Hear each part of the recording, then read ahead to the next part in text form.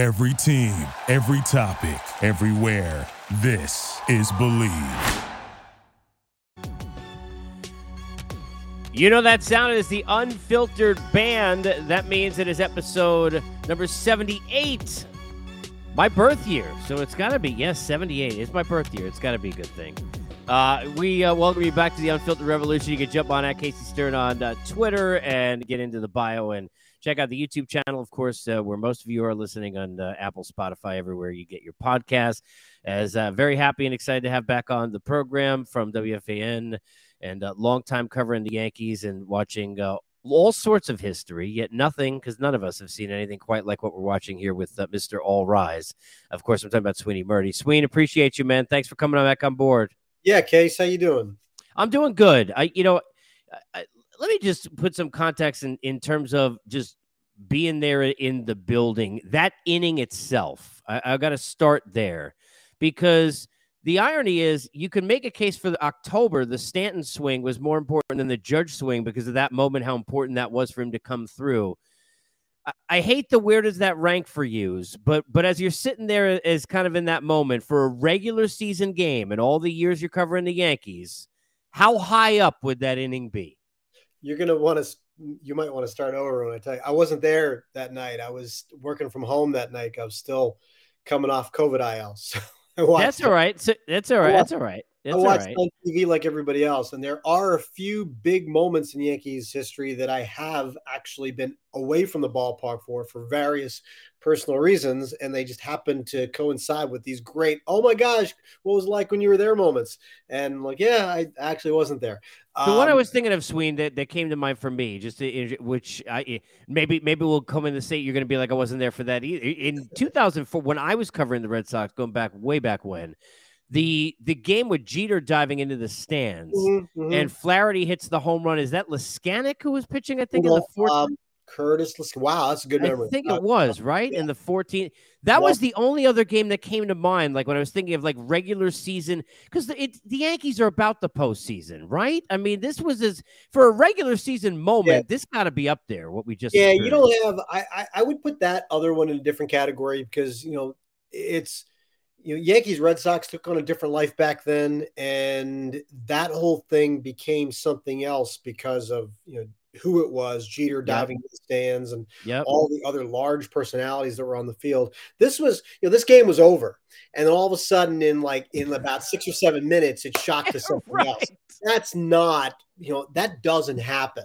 This is something that was just, it was over. It was done. You weren't going to see anything special. People left. Okay. People left the building and then something else happened altogether. I can't tell you, I guess that's why we probably love the game of baseball more. I'm trying to think of like the equivalent case. Like, I don't think you can do that in another sport. Like you probably can't score, 4 touchdowns in a minute and a half. Right. You probably can't come from 20 points down in an NBA game. You could do Reggie Miller, right? Is the one we all remember kind of ish by himself, but that was 8-9 points in a minute, not 20. Yeah. It's a little bit different. And so I think that, listen, I'm sorry for the Pittsburgh Pirates that they were on the receiving end of that. Yeah. So they've been on the receiving end of a lot of those. They're used to it. It really doesn't seem fair. I guess the key point here, though, Case, is that we're really not going to know until the season is over. Right. See what it means. Out from the first round. Sure. This really isn't going to feel like anything. No. It's going to feel something different if they go on.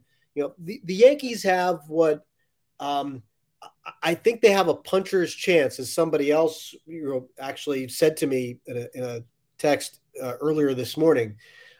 And I had mentioned last week, it's going to take something like a miracle, like Aaron Judge is going to have to be Danny Manning with the 1988. Oh, great. I love that against Oklahoma. That's a great Stacey King. Oh my gosh. Yeah.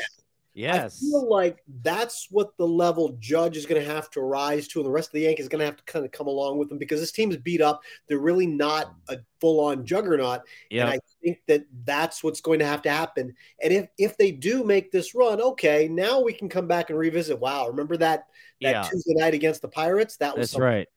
Garrett Cole better be Danny Manning too. And by the way, great reference. Exactly right. Great, Yep. great Those, reference. those two guys are going to have to be, they're going to have to be the guys who earn their money, and really take this up a notch if the Yankees are going to do something special with the season, I think.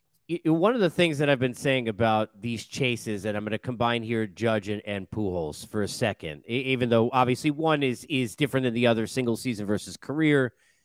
The great part for us as fans is that after all of the question marks surrounding all of these home run chases that we have experienced, the ones that were taken from us after, like now when we look back at 98, right? And a lot of those memories are not what they were. I remember watching those games with my dad at the time, and those were memories that would have been different than they are now. How great is it just for us covering the sport that we've got people the level of Judge and Pujols, the rootable, likable, example type people that you would want in these spots? Because to me, that's what I think Sweeny is magnifying these moments for every baseball fan, is that unless you're a Red Sox fan or somebody who's just cranky, there aren't many people who aren't rooting for these two, because not only are they greats, but they're great people too, which helps. I hope history is kind enough to remember them this way years from now, because, I mean, frankly, I think a lot of us were saying the same thing about McGwire and Sosa, and history wasn't kind to them or us for looking at it that way. Listen, I want to say, yeah, you're right. Everything you're saying is right. And in the moment, it feels that way. The case. We were fooled once before. And I feel sorry for the people who are not able to really appreciate what getting to 60 really, that number is just amazing in itself. And unfortunately, and we were all part of it, Case, that we were part of something that makes it a little less special for a lot of people. And I don't want to feel that way. I want to feel like, wow. And because this is wrapped around the Yankees, who have the ties to Ruth and Maris, I do feel that I'm watching something really special, and I have an attachment to baseball history and numbers from my youth that I still feel I'm watching something really special here, okay? And I feel like whether it's 60 or 700, 61, 700, whatever we're talking about, yeah, I feel like, wow, I'm watching something incredibly special happen in front of me, because those numbers were those are black and white numbers, those are things that happen in books I was reading. And there were only like still frames or like old black and white footage of those numbers. And I'm watching it unfold in front of me in living color. That I want that to mean something to me. I hope history is kind enough to make it that way. You mentioned talking about the 60 and the number. And by the way, I'm with you. And the way I look at it, Sweet, is that I think it's more special because of the fact that we could feel this way and enjoy it, at least in the moment. We have to kind of get up in it, I think, that way. I think because the past has been, unfortunate, and that's just to use a nice term, it makes it so nice to kind of be back in this, almost relive something again that was taken from us kind of a thing. Yeah. When you think about Judge and the home runs, for me, and even for me, I think for a lot of us, it got lost the season he was having. It got lost that he would be in front in all three Triple Crown categories, that he would be sitting there with an OPS in the second half better than Bonds had in the year that he did that sort of thing. How much do you think people maybe nationally are coming on a little bit late to the bandwagon of just the type of season outside the homers that Aaron Judge has had? Yeah, I mean, I think you almost have to, because we're always on pace for something, and we never get there. Right. We never listen. The Yankees were on pace for 120 wins. Okay? That's right. And there's a reason it didn't happen, because it's really hard to do. I just looked back on something. I was sitting in the press conference room at Yankee Stadium yesterday, and I was sitting next to this giant Life magazine cover that they have blown up there that features Mantle and Maris. And I remember, and will they get to? It was from August of 1961. and it asks, are they going to challenge Babe Ruth? And I remember looking at that picture a few months ago, sitting in that same room when Aaron Judge got to 20 home runs and said, is this going to be fair to ask? And I just actually went back and looked up. I tweeted the picture, so I was able to scroll through yesterday, and I looked up. It was exactly a third of the way through the season. So it was 50 something games or first week in June, and you're saying, can Judge get to 60? And I said, is it a fair question to ask? You fast forward a couple of months. Yeah, I guess it was a fair question to ask because he got there. And I think that, because in case you and I, we know the history, we know the numbers, we look at certain, like, we're going to look at it in May or June and say, I wonder if he can get there, and let everybody else jump on board when he does. Okay. Because you're always on pace for something and you hardly ever get there. The thing, I'll even take this back. Labor Day, I was broadcasting a game with John Sterling, and Aaron Judge was around 300 and Luis Ariz was about 20 points in front of him. They were playing the Twins. It was the first game of a Twins series. So, it was natural to look at those two guys. And I said, listen, this isn't 20 points with a month to play. One guy shoots up 10 points. One guy shoots down 10 points. That's not unheard of. Well, it didn't happen quite that way. Judge went up about 17 points. And, he's hitting. It's 317, right? 318? 476 in September. Jeez. Okay. In September, he's hitting 476. So he's at 317. He's leading the league in hitting. And I remember saying on Labor Day, listen, batting title and Triple Crown, we're talking about Roger Maris. Let's talk about Mickey Mantle, 56. And you're talking about chasing down some of the most iconic seasons in Yankees and Major League history. Judge has a chance to do this. And Sterling wasn't buying in quite yet. It was still early, and there was a 20-point gap. Okay, yeah, I was crazy. But I wasn't that crazy, Case. Okay, and, it's fun to look at it in those terms because now you are talking about not just a home run season, because Roger Maris hit 267, I think, in the year that he had 61 home runs, right, or thereabouts.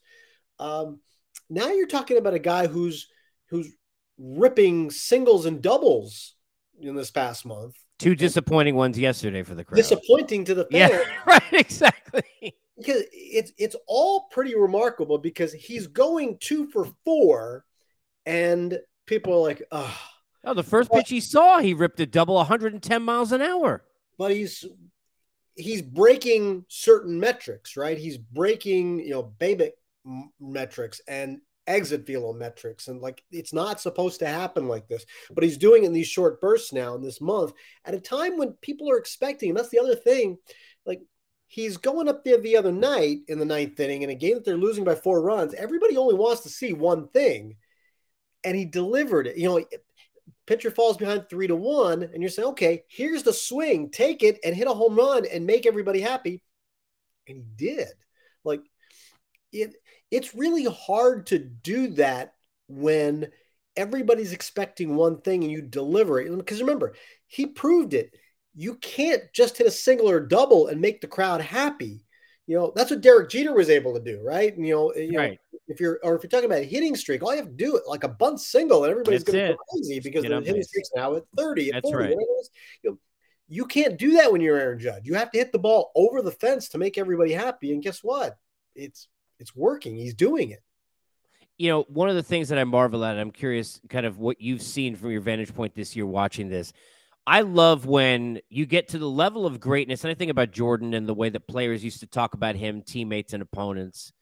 You've got Stanton, who hit 59 in a year, who's, been a dynamic player in his career and an MVP-type player. You've got younger kids like Gleyber Torres who are still having a lot of success. You've got guys who have won at big levels. They're talking about him, even though they're in the same room as him, Sween, like he's in some other planet that they've never been able to step foot on. What's that like watching that and how real and genuine and sincere that seems to be from his teammates right now? I asked Zach Britton about it yesterday. I said, Britton played with a guy who had 50 home runs. He played with Chris Davis. He played with Manny Machado, who was, otherworldly abilities at such a young age. And you're watching a season that just is different. And I think the humility with which Judge takes this in. It's the fact that he is kind of, he came up as a younger player with these guys and has grown into this. I think that rubs off on a lot of people. What you see, the interactions with the fans, those are things that everybody else in the room sees, and it takes a different level. There were people who played with Barry Bonds who, they were in the same room with him and didn't feel like they were in the same room with him, right? Like that was not a pleasant experience for some people. This is different. Aaron Judge feels like, which goes back to what we were talking about before about how this all feels. We want this all to be in this nice package because it just feels too good.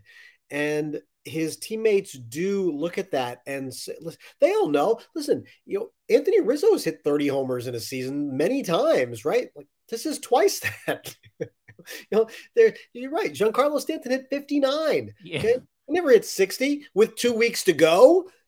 There's something different here that these guys, because they see the work that goes into it, they see, he's been humbled. He's a guy who remembers and will be quick to remind you if you dig enough that he hit 179 as a rookie. And, I had that conversation with him a few weeks ago and, trying to talk about hitting magic numbers. And he tells you I hit 179 and I had to prove that I belonged on this team. And there are those little battles that he's still waging every day to try to become a better hitter, a better player. And whether it's playing center field or helping his team on the base paths there are things that he knows are part of the complete game. I remember having this conversation with him as a rookie, just popped in my head again. He's 6'7". He looks like a defensive lineman, not a baseball player. And I asked him if people, if there was a time when he was maybe going to gear towards football or basketball or some other sport built more towards his size. And he said he always loved baseball because, you could go 0 for 4 and still help your team win that last time up or make it play in the field or do something on the bases that was going to help your team win the game that day. And listen, and that's hard to do in their sport. Like LeBron James can't score 2 points and expect his team to win. Tom Brady can't throw 4 interceptions, no touchdowns, and expect that his team's going to win. Aaron Judge can sit there and say, listen, I could go 0 for 4, but the 5th time I come up, I might be able to get a hit to help my team win a game. And that's something he appreciated about the sport. And those are the kinds of things, the characteristics, the personality characteristics, I think, that endear him to the rest of the people in the room.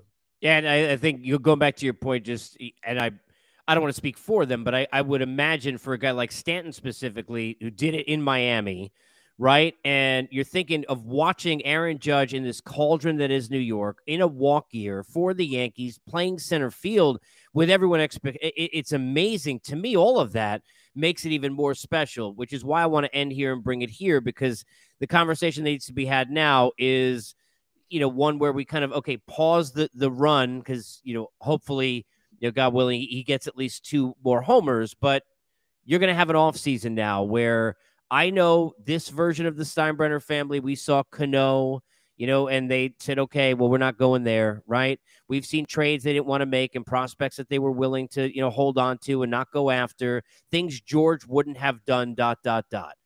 I can't imagine that if George was around, it gets here with what Judge is doing, he already probably would have paid him. And if not in the offseason, he'd pay him probably anything. Where are you on how much the Yankees see it that way now? Going to break the mark, going to sit there and be a hero in New York. How do you start a season next year, Sweeny, with a lineup that doesn't have Aaron Judge in it? Yeah, listen, and they've played this game before with certain guys where, because they were allowed to, you didn't have to bid against yourself before he becomes a free agent. And now you're going to have to, make the bid that's competitive against what other teams are going to offer. So listen, it's there, and some teams can't afford to do that, and you see those teams, kind of make the half of an offer that they know that the player is not going to take, and then trade them, right? Well, the Yankees aren't in that spot. Now they're going to be in a spot where, they're going to have to come up higher than where they were in April, and that's fine. They can do that. They're the Yankees. It's probably, listen, it's I hate to put it this way, but it's probably going to be disappointing in the end, right? Because whatever deal he signs with the Yankees, and I think he's going to, he's probably not going to hit 60 home runs again. And whatever this deal looks like in year 7, 8, 9, wherever this ends, it's not going to look pretty at the end. None of them do.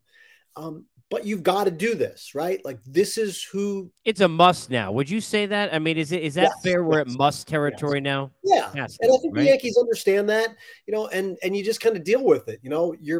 They've had these deals, CC Sabathia, Mark Teixeira, Alex Rodriguez, all these deals. None of them look good when they're done at the end of the last couple of years. You're not getting what you pay for, but okay, you pay for it now. And that's where they are. And I don't see any way around the fact that they have to sign this guy. I mean, Case, if he had hit 41 home runs for the season, they'd still be in a position where you're like, you know what? I can't let that guy walk away. Right. But now it's probably, and I'm with you, and I think that's where it's gone now to, with the heroic stature he's got with the fan base too and everything, it's must now. Yeah. Now, whatever it is, whatever anybody else offers, we'll offer more, and that's it. Right. And it's just going to be there. And, I would hope that they're in a place where you can get that done before it goes to open bidding. They were in the spot with Derek Jeter when his contract ran out in 2010, right. And you went into the awkward phase. Got ugly. And Jeter was he had just finished up a 10-year deal. He's the late 30s at that point. Judge is in a different place, so I hope you can get that done before you get to the awkward phase. And, there's going to be a window here. And listen, the Yankees are kind of in control as to how big that window is, because, we'll see how far they get in the postseason. That window gets a lot smaller if they go to the World Series. So we'll see how they attack it. I mean, yeah, listen, I think we'd all be shocked if he doesn't end up with the Yankees. That's not saying anything. It's great theater to watch. It's fun every day to watch. Sween, most importantly, I'm glad you're feeling a bit better. Stay well. Thanks. And that Penn State football is relevant for you. So enjoy that.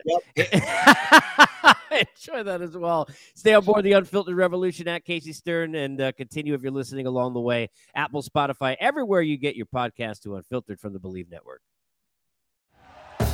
Thank you for listening to Believe. You can show support to your host by subscribing to the show and giving us a 5-star rating on your preferred platform. Check us out at Believe.com and search for BLEAV on YouTube.